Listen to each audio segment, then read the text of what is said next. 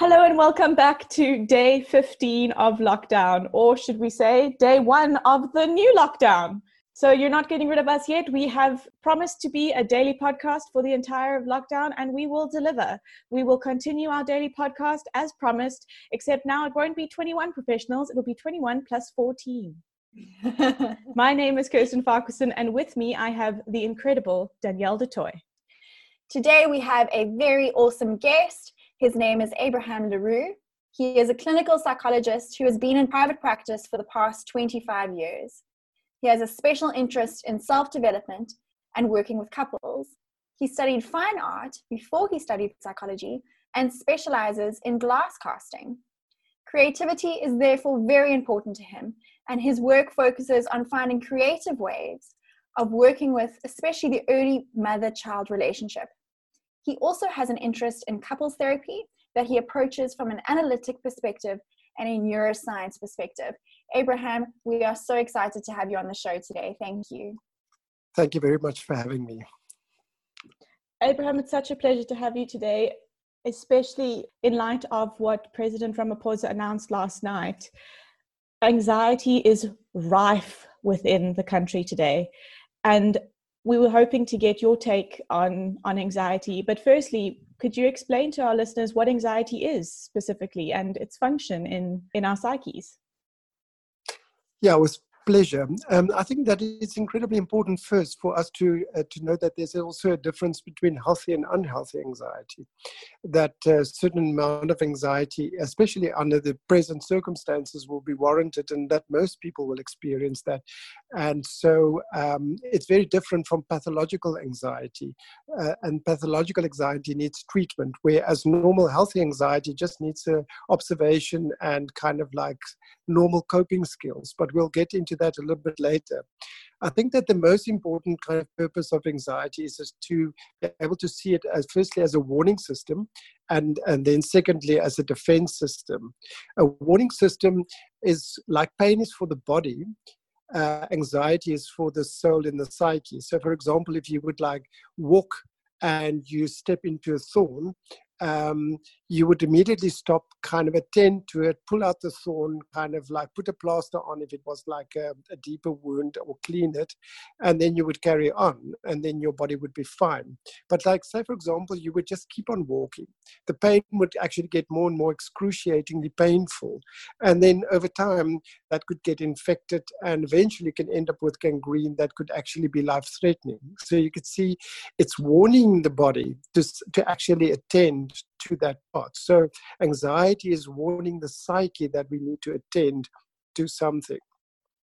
And then in that attending, there's a defense system. So like, for example, if you step into the thorn, you will immediately pull back. You would have a defensive reaction to that. And then you would say like, okay, fine, I need to deal with it. And within anxiety, that defense system takes the form of fight, flight, and freeze. So we know those kind of like the fight is immediately we want to actually kind of like get ourselves out of the situation, in a sense, like by attacking in a sense, if we feel that that's the best response, or we'll take flight. We can either leave the room or run away, whatever that flight takes place. And then freeze, which is the most primitive of them all, is the response that is very deeply kind of ingrained within our kind of brains. And that's like, if you look at like a small animal, when there's a predator in the environment, it will usually freeze, because by not moving, the predator actually would not be alerted. And so that is the third kind of like a deeply ingrained kind of way that we respond to anxiety. So we must remember that kind of when we don't act on these responses, if we don't act on this fight, flight, or freeze, the adrenaline that actually was flooding our system, that is activated now, the sympathetic nervous system within us, if we don't act by actually getting that adrenaline out of our system, it actually leaves an incredibly unpleasant sensation in us. And that's usually when we complain about anxiety. Okay. So Abraham, I think differentiating between those healthy and unhealthy anxiety is going to be very important for our listeners. what are the forms of anxiety? So what forms does anxiety take place in? Well, it take on many different forms, and I'm going to briefly just take you through them, just for the listeners to actually understand kind of where they can position themselves when they experience different forms of anxiety. A very common one, and especially when we are in an acute kind of situation of stress, is the panic attack or the panic disorder. And those kind of symptoms is usually a pounding heart, sweating, trembling, shortness of breath, a feeling of choking, a chest pain, nausea, feeling dizzy, feeling of losing control, or fear of dying. So a lot of people having these symptoms almost fear that they're having a heart attack. And so they will end up at ERs usually kind of like thinking something terribly has happened to them and they are about to die. And in most cases, it was just the panic attack. So it's very important to know that the two are very closely kind of, they're feeling very much the same. But obviously they are very different because a panic attack hasn't killed anybody, although you do feel like you're going to die. And these kind of panic disorders is usually triggered by a trigger in the here and the now, but it actually relates to an earlier trauma, sometimes a very early trauma. And part of that trauma is a fear of losing social support. Also a kind of a deep fear, I'm not going to survive. And that needs to be dealt with in therapy in order to actually deal with. But in the short term, usually medication is given in order to help the patient or the person in that moment. And then another form, a very different form of anxiety is social phobia. It's something that a lot of people have without them even knowing they have it. So it's kind of where you have a fear of a situation where you fear that there's going to be embarrassment. You will be embarrassed in a kind of a situation. So it's kind of feeling watched and judged. That kind of sense that there's eyes on you all the time. And and a lot of people find that very kind of uncomfortable, and then they will avoid social environments, and it would also then play into low self-worth. And a third kind of anxiety is obsessive compulsive disorder. This is kind of obsessive thoughts that goes with compulsive behavior that is very time consuming and creates distress, and also sometimes relate to impairment. Like, for example, somebody will be cleaning the house for the 20th time, 3 o'clock in the morning, so they don't get enough rest and they keep on having to go.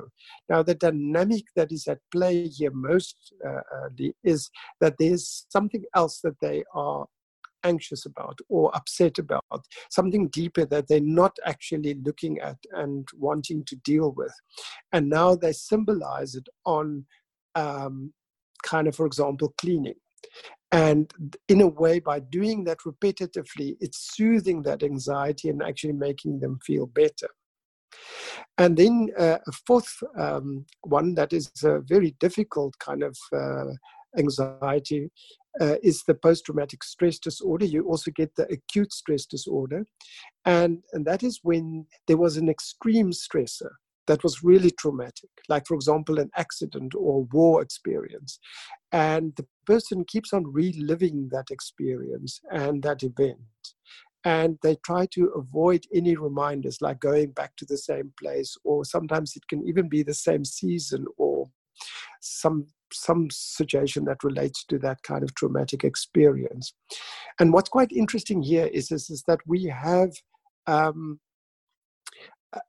experience. If you call something an experience, it actually constitutes 4 main aspects, and you can put almost like them on kind of like a graph of 4 blocks.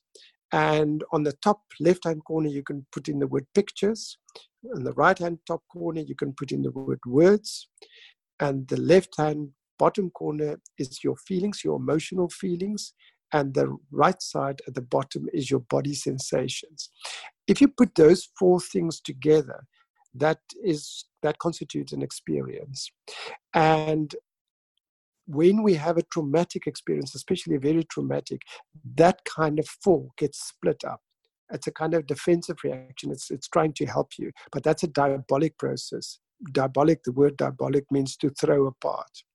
And they actually move then in 4 directions. So you can either just remember the pictures or the words or the feelings, like you sometimes said, like, it's indescribable, or I can't even imagine to think about those pictures again, or my body just feels completely numb, or you feel that I can describe it, but I can't go to the emotional feelings. So you can see that's when it's apart. And the whole therapeutic process behind post-traumatic stress and anxiety around that is slowly bringing those 4 aspects together again. That creates fear and anxiety again, and that's why that needs to be dealt with in therapy with very great care, because otherwise you re-traumatize the person.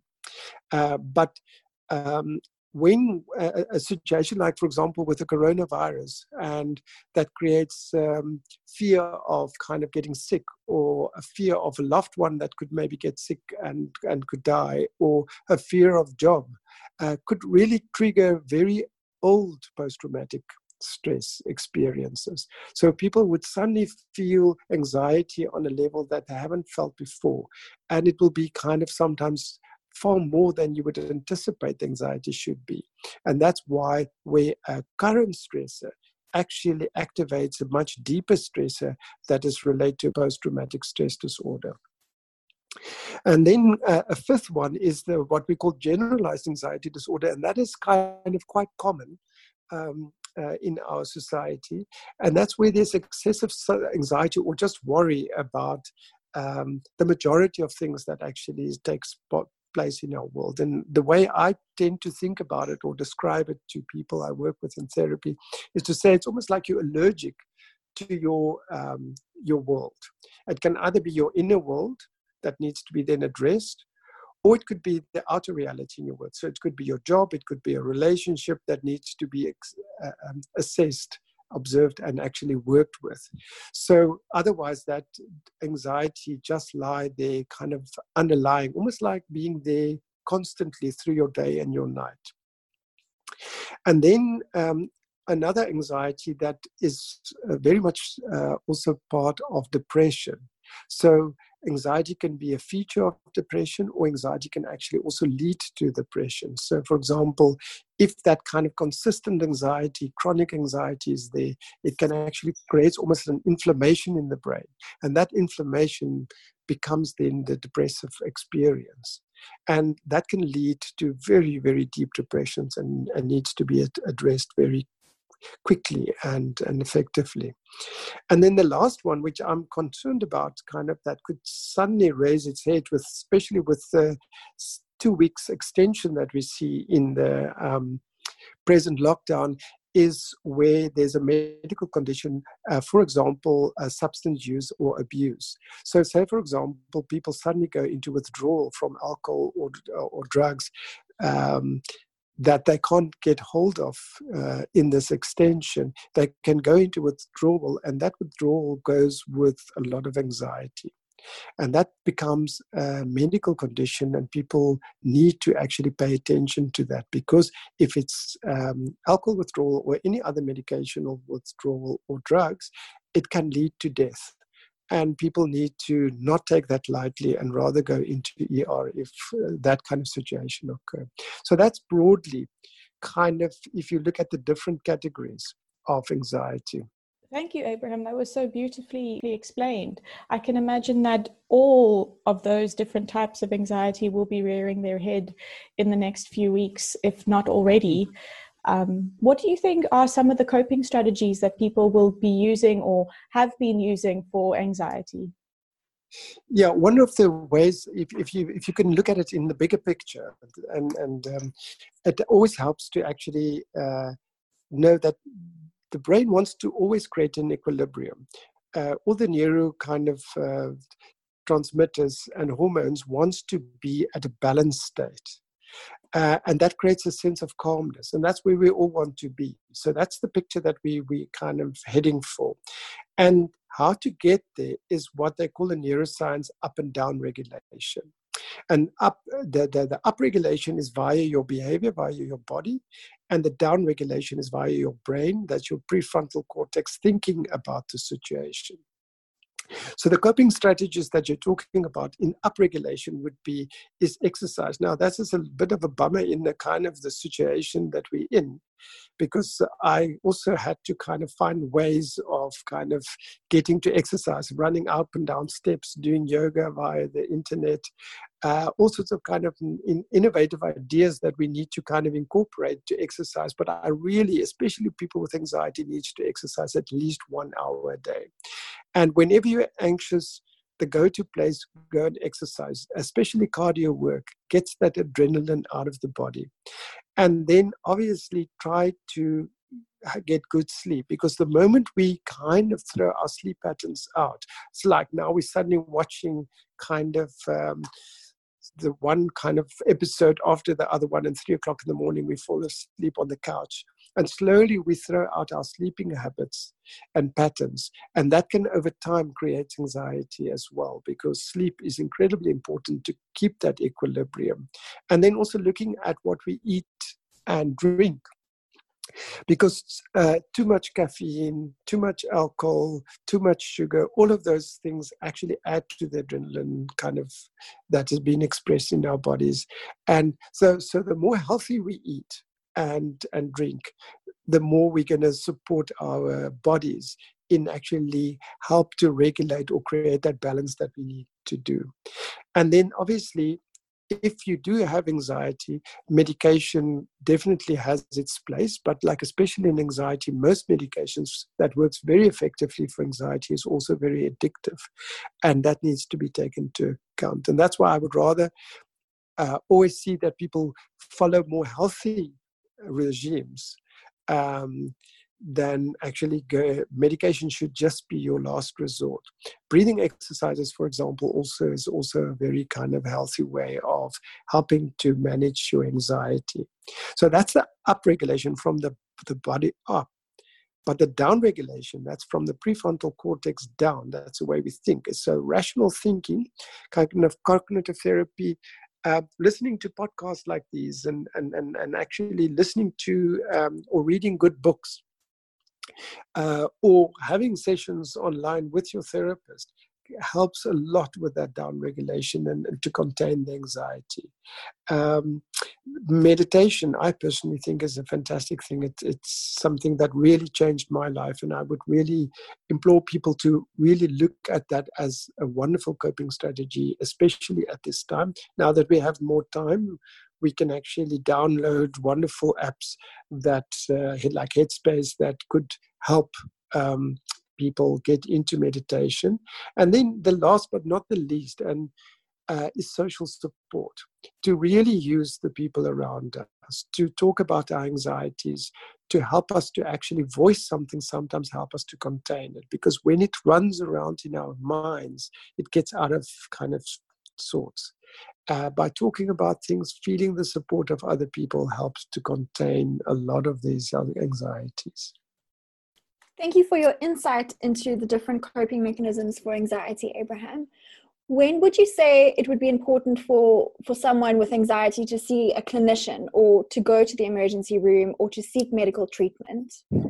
Well, I think that for the emergency rooms, I think that people that have severe panic attacks sometimes need intervention. They need sometimes they would get a tranquilizer that would soothe them. And obviously when it happens, a lot of people don't know if they're getting a heart attack or not. But if it's happened more than once, they start to understand, okay, fine, this is a panic attack. This is not a heart attack, or I'm not going crazy. And then they can regulate it themselves usually. But in a severe kind of condition, and they feel that they can't get control over their breathing or their heartbeat, then it's best to go into ER. And most specifically, when you think that you're in a substance withdrawal and the panic that goes with that, or anxiety that goes with that, that is a medical condition that needs to be attended to very quickly. Because otherwise you can go into DTs, as they call it, and that could cause multiple organ damage, which unfortunately can lead to death. And that's why we should not underestimate it. And as I said, that is a major concern for me with the prolonged lockdown and people not maybe getting access to their substances that they have been using. And but the rest, for example, depression. Also, I think if it's severe, when it becomes suicidal, then obviously, if you don't have people around you or a therapist, then you also need to go to your closest ER as quickly as possible, because they would have psychiatrists on standby that would immediately be able to help. Further on, I think that there is nowadays therapists being online now, more generally, it creates a much more access to psychological services. And I would really think that it would be helpful for people to actually use those services if they feel that any of these symptoms or diagnoses that I was actually referring to seems to be quite prevalent in their lives, and they need to sort them out. Thank you, Abraham. That's incredibly helpful. Thank you very much for that. What take-home piece of advice, if anything, would you want listeners to leave this podcast with? What I would like people to remember is that anxiety wants to help you. It's your friend. Like pain is also your friend, because without those two, we won't survive. It's the messenger. It tries to tell us something, and we need to attend to that. Doesn't matter if it's internally or externally, but we need to attend to that. We need to observe it, and then we need to act on it. Because if we don't act on it, it actually is going to make our lives miserable. If we do, we're going to heal and grow. That's really, really lovely advice. Thank you. Thank you so much for your incredible insight and wisdom, and explaining it in a way that is so accessible for our listeners, and articulating it in such an eloquent way for us. Many of our listeners have requested a resource on anxiety, and I think this is definitely going to be something that is very impactful for them. So thank you so much, Abraham, for your time today. No, I'm glad that I could help, and I hope that it helps the people out there so that they can also get the help they need if they need to. Thank you so much for your time. Thank you for your insight. Thank you for your information. We are eternally grateful. Thank you, Abraham. No, that's a pleasure. If you would like to contact Abraham to book a session, you can contact him on 082-823-8407. He does practice in Cape Town, but like he said in the podcast, he is offering online sessions. Thanks, Abraham. So that's it for us. We will see you next time on How to Mental Health Lockdown Edition. Stay sane, everybody. We'll check in later. See you soon.